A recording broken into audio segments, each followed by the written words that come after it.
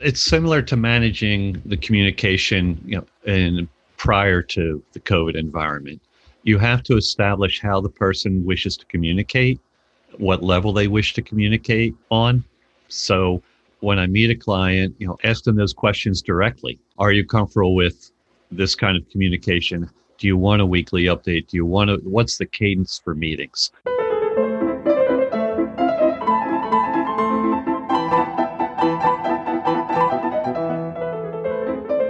Welcome to CMC Live. This is the show where we discuss CMC regulations and guidances simplified through real-life experiences and risk-based advice. Each episode, we speak with subject matter experts as well as other leading industry authorities.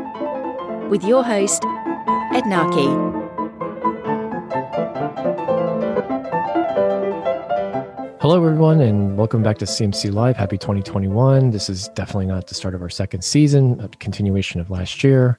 So we have a few more podcasts to fill before we start to reformat things and do some more interesting things. So anyway, today I wanted to talk a bit about, how project management fits into the drug development continuum. And we'll have a guest on shortly here, Paul Long, who has some great history and experiences. So once upon a time, this was the way of things. Most projects happened in-house, or at least locally, and the activities they required weren't very complicated, or some folks didn't think they were.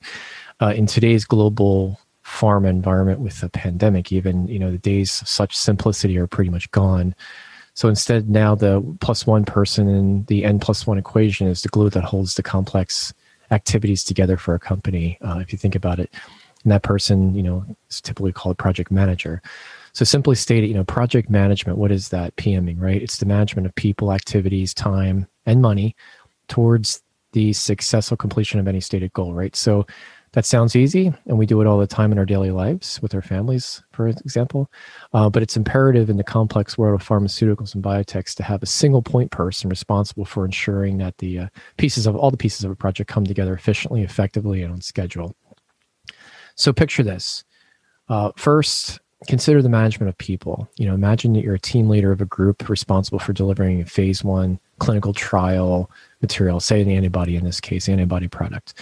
You're excited to be chosen as a team leader, of course, because it's an excellent chance to develop your career and, get that exposure and experience and do your craft. But of course, it comes in addition to your regular technical responsibilities. You have another role, right? You're person responsible for the expression, filtration, and purification of that antibody, let's say. So as a team leader, you need to coordinate with the various functions, including the groups, the analysts, the analytical formulators, the clinical manufacturing personnel, even the clinicians in some instances, all in order to outline activities that must be accomplished to get the product to the clinic in the supply chain.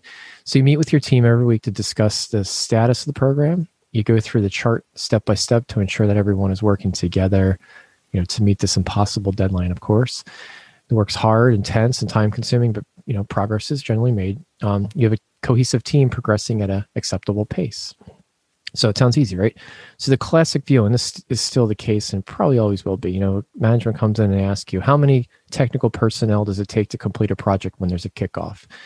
And of course, the answer here is, X number, and, they come back with, we'll throw as many people in as it takes to get the product out the door and get the job done. So that's obvious, the technical skill sets, subject matter experts are recognized. So then you ask them, how many project managers does it take to complete this project can we have? And they say 0. And they say, they don't do anything really meaningful anyway, do they? And we've all had experiences with PMing and Gantt charts, and we can talk to that. But the reality is that the value of a project manager, especially a good one, is probably it's under-recognized.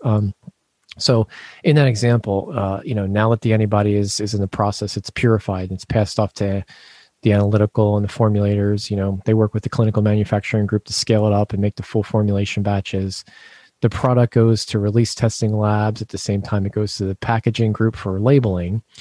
The drug, hopefully it's found to be within specifications and can be released for shipping, to the appropriate test sites and clinical trial sites, just as the flow chart says, and just in time. Well, that would be ideal. But someone forgot to include shipping personnel in the project team, so they would know that this particular antibody had to be kept cold, for example, and this happens. Neither were they told that the product couldn't be shipped on Fridays, because no one would be at the clinic to receive it over the weekend and store it at the 5 degrees required. So in this case, for example, seen this before, the precious drug was shipped at ambient summer temperatures and sat on a loading dock for 48 hours over the weekend. No. So you get a call Monday morning and find out the whole clinical program is now delayed by months because no one managed the shipping department. And this is the moment when you, as a team leader, wish that you had a project manager on the case, right? So 2 things in my mind that project managers do. Do things meaningful, and they manage resources, in essence, right? So among other things, doing something meaningful for sure. Project manager role and responsibilities to ask questions of the project team, to ensure all the appropriate steps are taken and the program is executed as expected. So this person's role also includes outlining all pertinent operations, keeping track of how they interact with one another, and making sure all the appropriate people, in fact, are included and informed, and also have approved on things, right, for the process. So, for example, the project manager could have apprised the shipping department of that hypothetical drugs logistics issues, and that 2 or 3 month delay and countless dollars in costs would probably have been averted. So PM activities extend not only to the team responsible for the technical operations, the scientists, the manufacturing folks, the shipping personnel, but this also includes the management team, the strategy operations side as well, upper management, upper executives, who typically establish a program definition in the first place, and they have the say on when things happen, of course, and needs, right? So the strategic vision needs to be translated and communicated to the tactical teams, so all involved are clear about the expectations. And that's the project manager's responsibility to take that vision and track it for the team, to ensure that the members stay true to their intentions. So project manager can also help prepare and present their strategy for the overall plans and mitigation of risks to upper management. And I'll get on this later for crisis management. I think a synonym for sometimes for good project managers. So finally, something goes wrong, and inevitably will if anyone's worked in drug development. The project manager is often faced with tempering the expectations of from upper management, so that they understand what has happened and why. So in many companies, team leaders double as project managers again. And sometimes this works, especially if these people are well-versed in the entire chain of events from start to finish of the program, including events, of course, outside their own areas of expertise. Often, however, the team leader also has his or her own activities to address and to do and carry out, which again consumes a lot of the time and effort beyond project management. So it can help a team tremendously to have one person, that is, who's fully and completely responsible for managing all activities and communications through meetings, minutes, any other interactions. An assigned project manager can also track the details of all resources, personnel and otherwise. And then on top of that, doing something meaningful, which I kind of outlined there and clearly, talked about the importance, managing those resources, the second branch of a PM, I would think. We can talk to Paul about this. Credit for the introduction of current project management practices goes to Harry Gant. If anyone knows that name, as it's familiar, he's the industrial engineer who introduced that famous Gantt chart nearly 100 years ago. Computer simulations and new software are available, obviously, but that all said, and we'll save our conversations, our thoughts on what we think of Gantt charts, but communications is the key. So Gantt charts are kind of a means to an end. So they can track just a few tasks or delineate a plethora of tasks, and they're still very useful if used properly. And the number of tasks included should reflect only those needed, though, to ensure the proper communications. So at critical junctures, some details may need to be added, such as the shipping, in the example that I mentioned. If that improves performance, then you do it. If you find, however, that your team spends more time updating its Gantt chart than doing the actual work it's meant to track, then use some other tool. And there are a plethora of things out there right now. So today we have Paul Long, exactly, on the podcast. So Ed, who is myself, I can share a few great stories about how I met Paul and got to know him a little bit, but I'll do that later. Just some background. Paul has supervised governmental, regulatory, pharmaceutical industries, clear business process person, 20 years plus. And his skills, I would say, are managing interdependencies of manufacturing and regulatory teams, to drive a drug development program. Currently, he directs cross-functional teams here, matches the desired technical expertise, works with the customer and the partner to execute the work plan, to meet the project deadlines. Very important. He prioritizes, and he's good at this, the importance of budgets, scope of work, making sure they're aligned and kept in check. And then the endpoints by targeting the client's strategic goals to understand where the projects fit into the portfolio and timing. He also does a really good job of monitoring the impact of any changes on the risks and minimizes the impact, hopefully, to the project scope in order to make the project more successful. So Paul, let's get to this episode. Let's get it started by going into some of your background, some of your experiences, and what you do. So how'd you get started, and what are your thoughts? Thank you, Ed. Thank you for the introduction. Good morning to everybody. My background comes from a lot of life science experience. And along the way, I have a pretty well-rounded resume. I've done a lot of IT work. I've done a lot of clinical work. I began in the emergency department of a hospital and worked my way up through management directorships and spent a lot of time consulting on the operational side. During that journey, I obtained my project management professional certification. I also have an Agile certification.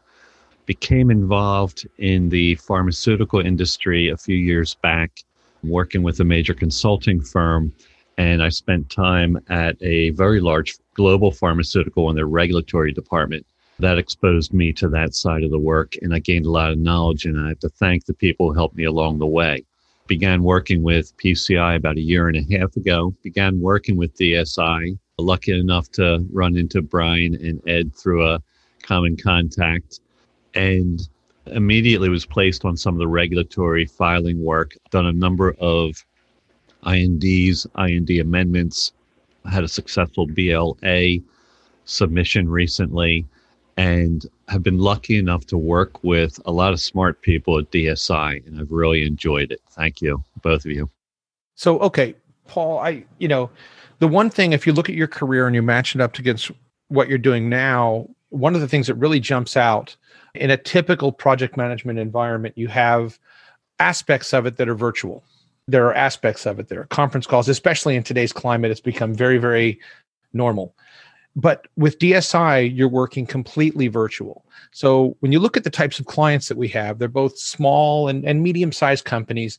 When you, given all of your background, all of your qualifications as a project manager, what are some of the benefits of being completely virtual as a project manager? I'm lucky enough to have been a virtual project manager for a while now before I joined DSI. And what I'm finding about that is, of course, it saves travel time, it saves things like that, but there are challenges there. And it's not much different from the same challenges that you have when you're in place in real time. It's communication, it's visibility, it's transparency. What I've found at DSI is most of the people that we work with here are virtual and are used to that environment. There are some tasks that we've always performed on site, CMO audits, site visits, things like that.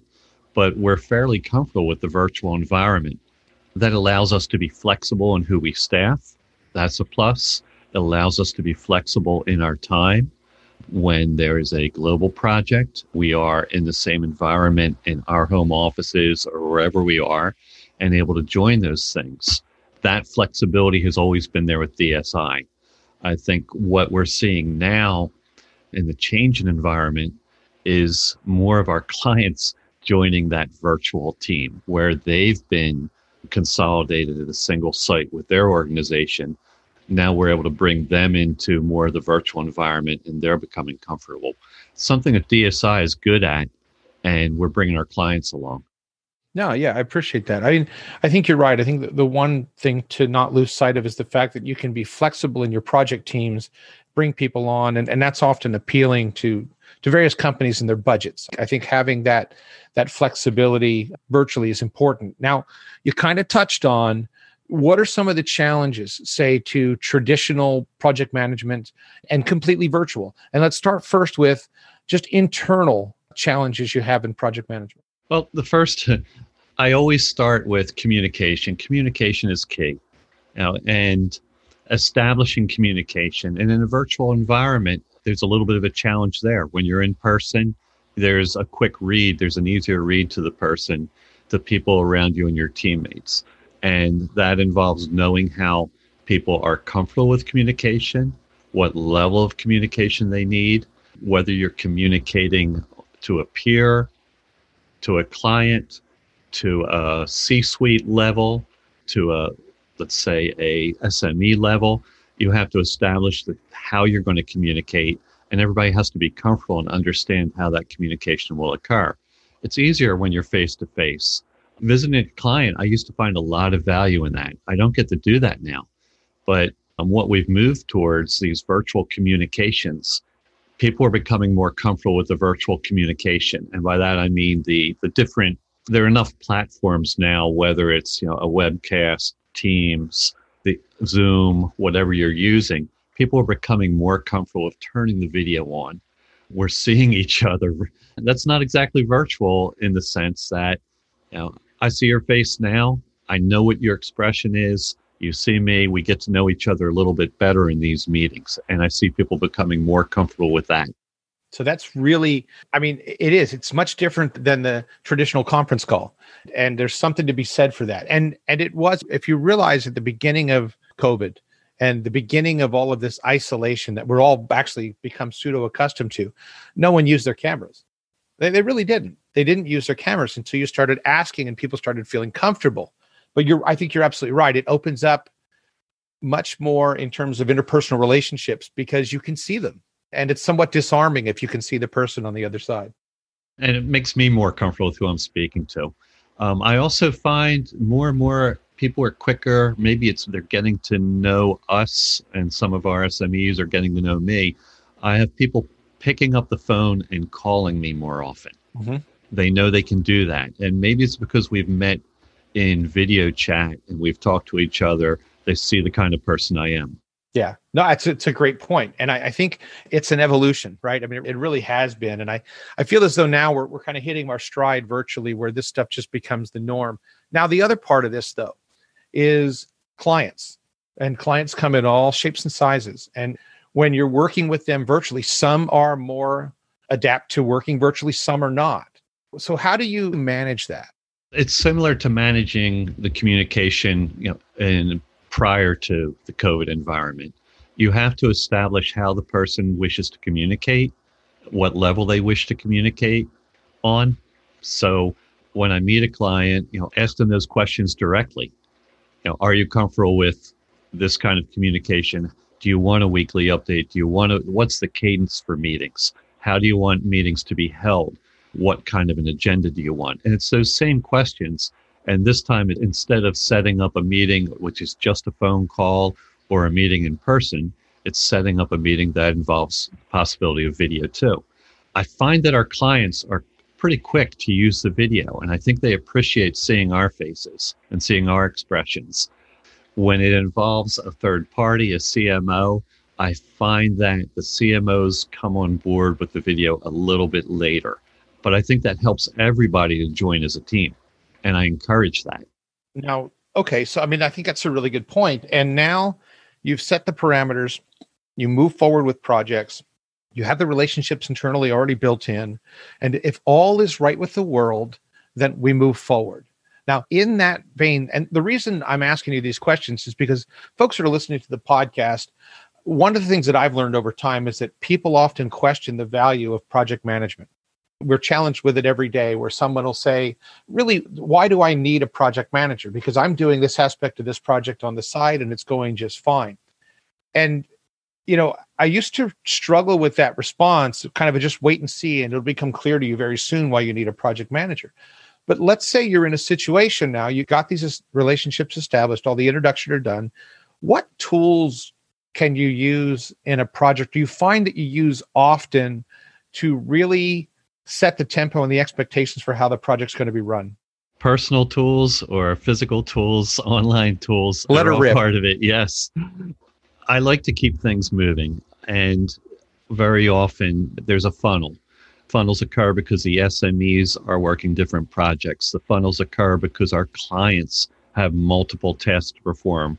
I'm not their only interest. And I am able to keep that focus going. So what I try to do is keep track of what are the dates and what are we shooting for. And I have to integrate our team and the client's needs into a common goal and make sure we're meeting them. Plenty of things can happen. We've had clients hit by COVID internally. We've had learning curves on systems and platforms. All of those things can delay or can, create roadblocks to getting things done. And it's not just that, it's bringing the people into the meetings at the correct time. There are reviews going on both sides. Sometimes those reviews can be delayed. People have other priorities. Unexpected things happen. And knowing how to keep that schedule going, for instance, on a current briefing book, it's going back between a global organization. We have people reviewing the document on our side here in the United States. We have people on their side in the United States and also on different continents. They all have their own schedules, and knowing and communicating when those things will happen and making sure that the handoffs happen keeps this moving to the point that we're going to make a predetermined goal that was kind of shot out in the air.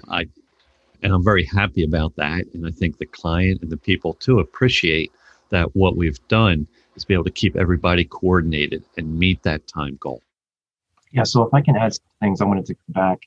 And certainly things have evolved. Technology has evolved. Talking to folks 1 year ago, we would have never predicted that we would be doing a podcast, let alone talking about meeting people on screen. So, once upon a time, there was a way of things, right? Most projects happened in-house. When I got started, I went to an office, there was a PM, there was folks around the table in a conference room, at least locally, you would have folks dial in.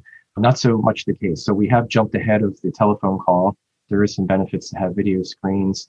And as Brian mentioned, I want to pull these two together. There is a value and importance of having a project manager in any project.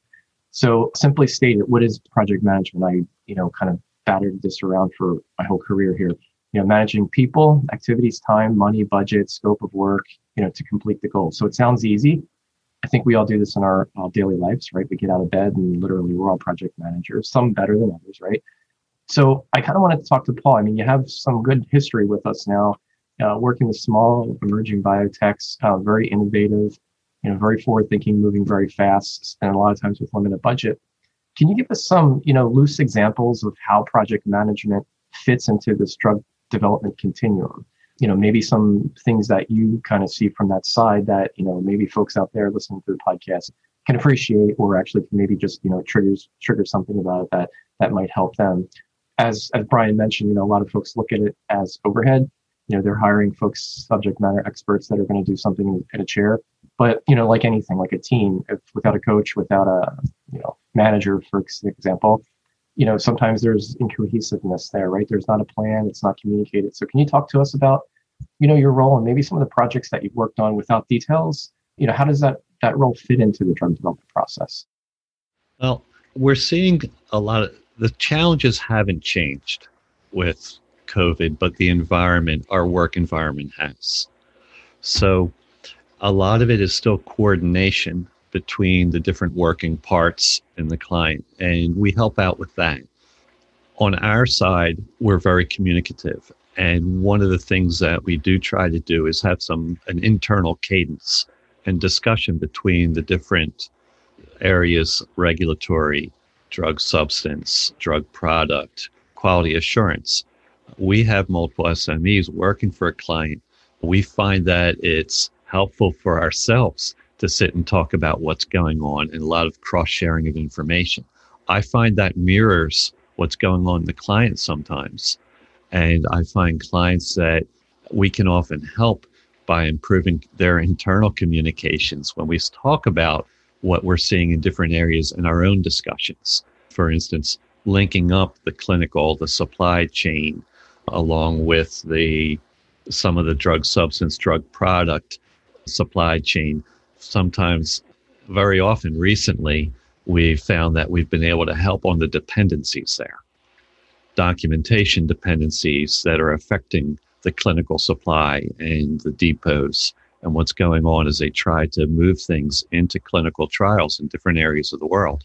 Again, it comes down to communication, transparency, open discussion. And that's one of the things that I try as a project manager to drive, make sure that the right people are talking. We asked the question briefly about, what tools do you use? But I know that there's always flexibility with our clients and preferred tools to use. But have you found anything to be a very effective project management tool, particularly just from my own knowledge? With everybody going virtual, there are some tools that we all use when we're sitting in the same room, desktop tools, things. And a lot of this, most of it is moving to web-based, cloud-based. There are questions about that I won't discuss here, the security, the logins and all that affects our work though. I'm probably using, and you're probably using maybe 4 or 5 different platforms for video conferencing right now, depending on who's on the call and who schedules it. But what I'm finding on the project management side now is that people are exploring different tools to support the collaborative effort. And that's not just the work plan, which in the old days was always, MS Project. Everybody knew MS Project or Jira and a few others. But now people are looking at the web-based versions of those, for instance, Office 365 and Teams. But there are other products on the market now that have some advantages and make it easy to collaborate and share these tools inside and even outside the organization that we're using. For instance, at DSI, we've begun experimenting, and some of our clients are already using this with us, something called Smartsheet. I've used some other products as well. Those tools change the game when you're able to share things that way and look at the same project plan. These new project planning tools also allow us to create dependencies across organizations if we use them right. There are what I would call social networking aspects to them and tracking aspects outside of the project plan where people can collaborate and have discussion groups online, project teams, right? Much like social networking. Okay, so I just got a note from one of the listeners, and there's a question for you, Paul. The utility of a Gantt chart. So most oftentimes, good question here, right? I associate myself, the Gantt chart, with project management. Can you tell us, has the Gantt chart changed in the virtual worlds? Is that something that's still, kind of common use? Is there other things out there that kind of take the place of the Gantt chart? No, I don't think the Gantt chart goes away. I think it becomes easier to use. I didn't like the Gantt chart in certain of the older platforms. I can produce one easier in some of the new tools. I think more importantly, are you producing the right Gantt chart for the right audience? Do you have the correct milestones on there? Is there a discussion at what level, what you're tracking? The roadmap for the C-suite looks different than the roadmap for the drug product people. So I think the use of the Gantt chart only expands as the tools make it easier to produce them and to use and to update them. Yeah, I think we've seen where Gantt charts, they have to still serve a purpose. I mean, we've seen also where they've taken on a life of their own and they're now consuming resources just on the status of the Gantt chart. And you have to step back and look, is the tool really serving the purpose? And I think that's what gains the respect of the client and of the internal team members if you've got a tool that people really can base decisions off of. But I think to your point, Paul, that easier to use makes it a little more efficient, a little more effective. And that's really what it becomes. But I think to caution, you really have to look at how the tools are used to make sure they don't consume resources just on that alone, Same thing, Brian. And we might not just say Gantt chart, but what we're also looking at now are some of the dashboards. Mm-hmm. And in past jobs, I would produce monthly dashboards that might take me all week to produce. Yeah. I don't like spending my time that way. And some of these new tools, these collaborative tools, can be set up to produce dashboards on demand. If you're not doing that, you should question, is there a better tool? Why do I have people spending?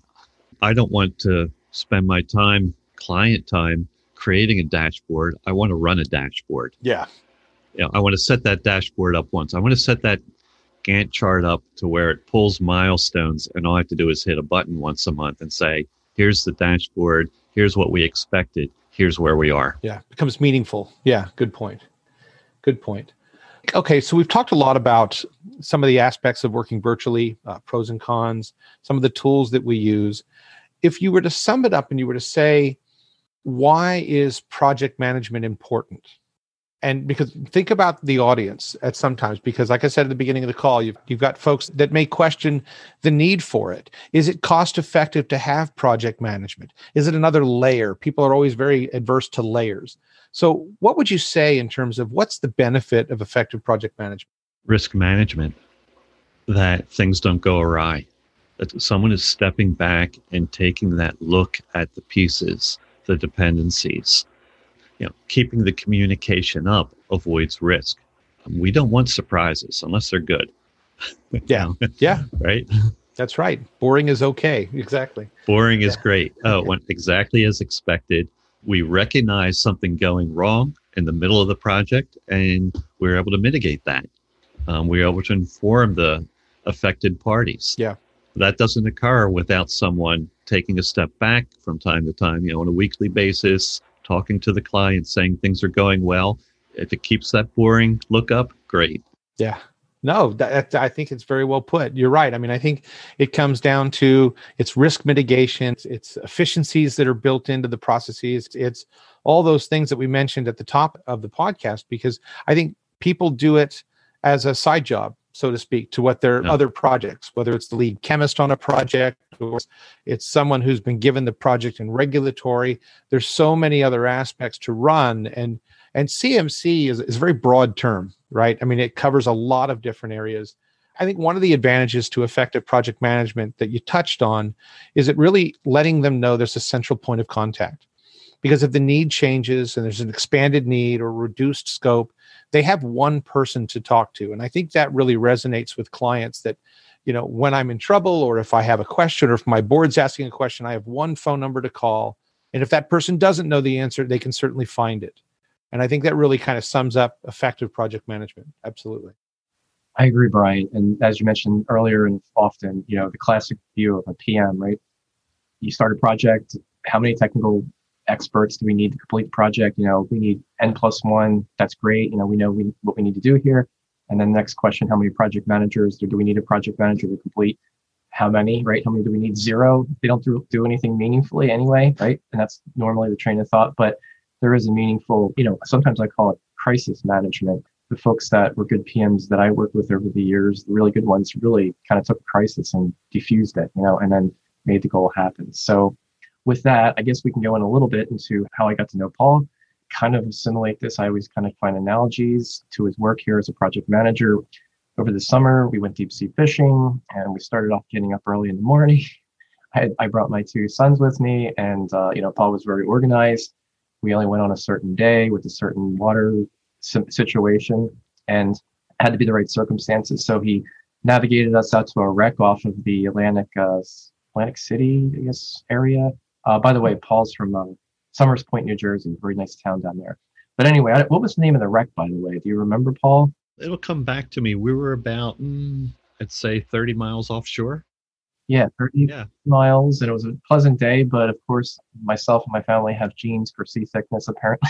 So long and short of it, I'll end the story. But we were successful in getting some fish, got back safely, and kind of akin to what Paul does here. As far as projects go, he does make sure that the goal is set and made and delivered. So that said, if it didn't come back to you, I'll have to look it up and we'll put it on the podcast notes. Yep. At this point, any other questions? Just general one-off funny jokes? Anybody add anything? I'd like to make one point too, that sometimes there's the question, and you asked, what do I need a project manager for? And I want to differentiate between a project coordinator and a project manager. It's not simply coordination skills. It's not keeping the dates, making the meetings. That's one of the things I take care of, and I think I'm okay at that. But it's also the soft skills. And sometimes that means dealing with a personality. Sometimes that means recognizing a personal issue on your team and helping that person out. And that only comes through time and experiencing some of those things and being able to support your team as well as the client in that mode. That's a great point. Okay, Paul, with that, thanks again. It was great to have you, and we look forward to talking to you in the future. So, in summary, project management and pharmaceutical development, drug development. So we covered a few things this week. Project manager is best served with good working knowledge of the drug development process. That's first and most important. Such knowledge will help him or her map out goals and understand what they mean to a company, as well as what resources are required to reach any goals, and estimate how much time and money will be required to attain these goals. So each company has its own estimates, but these type of tasks are all the same for drug development. Different types of products, but more or less the same pathway from phase 1 to commercial. So throughout that process, a company maintains or should maintain a contact with the regulatory agencies. We mentioned this in previous podcasts. And obviously file, appropriately time-wise as well, the appropriate documents at each stage, keep the FDA or the EMA on the same page as they're, part of the team, essentially. And so, for example, you're going to want to file an IND. Yeah, obviously you need to have an IND open to run a study, but then you're building towards your NDA, your BLA, your marketing application, and there's a lot of documentation decisions that happen along the way. And I think project management has a role there. Some project-related and project management considerations that we covered here. Project definition, defining scope and timeline, module approach to completion of these tasks, including any tools. We talked a little bit about Gantt charts. Resources, personnel, and flexibility in the mode of execution. So there's also a project risk analysis involvement here. Appropriate risk assessment, mitigation plans to minimize risk, contingency plans to minimize impact of risks that occur. And again, defining a communication pathway. This is where a good project manager is valuable. Opening communication channels through the project continuum, trying to minimize hierarchy, trying to define expectations of the team, defining those. Results-oriented rather than task-oriented is important. Emails, phone numbers, those type of things like that. The new softwares, having someone that's attuned to those things and can pull a team together. So we didn't mention too much of it, but besides the current climate out there with the pandemic, it's always been the case here. Additional challenges, especially now, the new way of drug development, where most, if not all, is outsourced. Most of this discussion here, or in the past, assumed that the team members were all employed by the same company. Often, however, especially now, that's not the case, even though that, they may share the same overall goal. So even so, savvy project managers know that their companies may not share quite the same interests. And this is especially true when you're working with a CRO, contract research organization, or a CMO. And when they're involved, project managers and all companies share the same challenges, obviously, to ensure that their team members work towards the common goal despite uncommon interests. So this is even more of a challenge in acquisitions and mergers. Managing a program when a company is being taken over and its personnel aren't certain of their personal and financial future changes from simply tracking activities and resources into coaching each member toward the goal based on the personal integrity of the person. The politics of a merger can obviously either energize or denigrate the energy and synergy of a project team. So, to have someone there that has a good handle on that and keep the team together is certainly important. In the end, communication and commitment are key for all teams in anything we do here, any technical function, but especially for the project manager. And their dream is to, I guess, talking to a couple project managers, to lead team members who communicate and perform, even when it's personally inconvenient. It's easier for them too, right? And that all benefits the team and its goal. So whose side are you on anyway? In today's environment, companies often outsource the work to optimize materials, equipment, and time. When a program moves outside of a company, its project team relies on outside team members to engage and execute toward the goal with that same level of commitment as internal team members. So lastly, crisis management, obviously it's an additional challenge. It's probably should be its own role right now, but a good PM could kind of conquer this. Your program proceeds along the Gantt chart, that you developed from the start, potential delays due to misalignment of any CMC resources, CMO resources, for example, and efforts have been averted. Smooth sailing, right? Well, if it all goes well, yes, but not necessarily. You'll have, because the project manager can provide the necessary assistance, you can provide the salient points as management communication meetings as needed, with minimal interruptions as you apply yourself to resolving, any technical projects here. So the project manager helps to organize and run any technical meetings, cohesively communicates, provides agenda, meeting minutes, so that all activities are documented. Similarly, he or she can assure that your quality unit remains up to speed on development at hand. You're in line with the agency, and it helps your team ensure that the quality requirements for documentation and investigation are all adequately met on time according to the the expectations. So The best +1 people to finalize, the consideration box, if you will, list the basic attributes of good project management and by extension, a good project manager.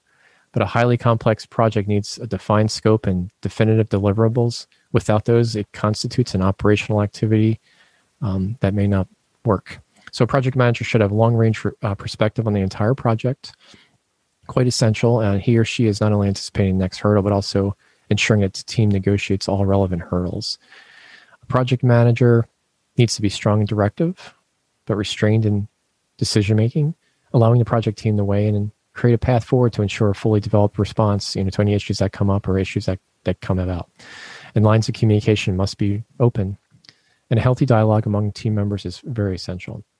So when a project is well managed, its goals met on time and within budget, the results will be of quality, a good program that's not delayed, and everyone should get credit for this with a good, strong project manager. So with that said, I know it was a long-winded ending, but thank you again for reaching us here on 2021. We'll have numerous other podcasts coming up. Season 2 is a little bit special. We will be changing the format. So in the meantime, hopefully you enjoyed this one. Please go back and listen to any of our other podcasts on YouTube, Spotify, Apple Music, or wherever you get your podcasts. So next week, I'll be talking with Miranda, again, on some of the importance of regulatory strategy and actually some examples of where I learned my regulatory work and a lot of discussion on some of my mentors and what I learned from them. So how can you make sure your product gets to market so quickly and efficiently as possible? The keyword is regulatory strategy. So without a strategy, you'll be unable to anticipate challenges and important submission requirements.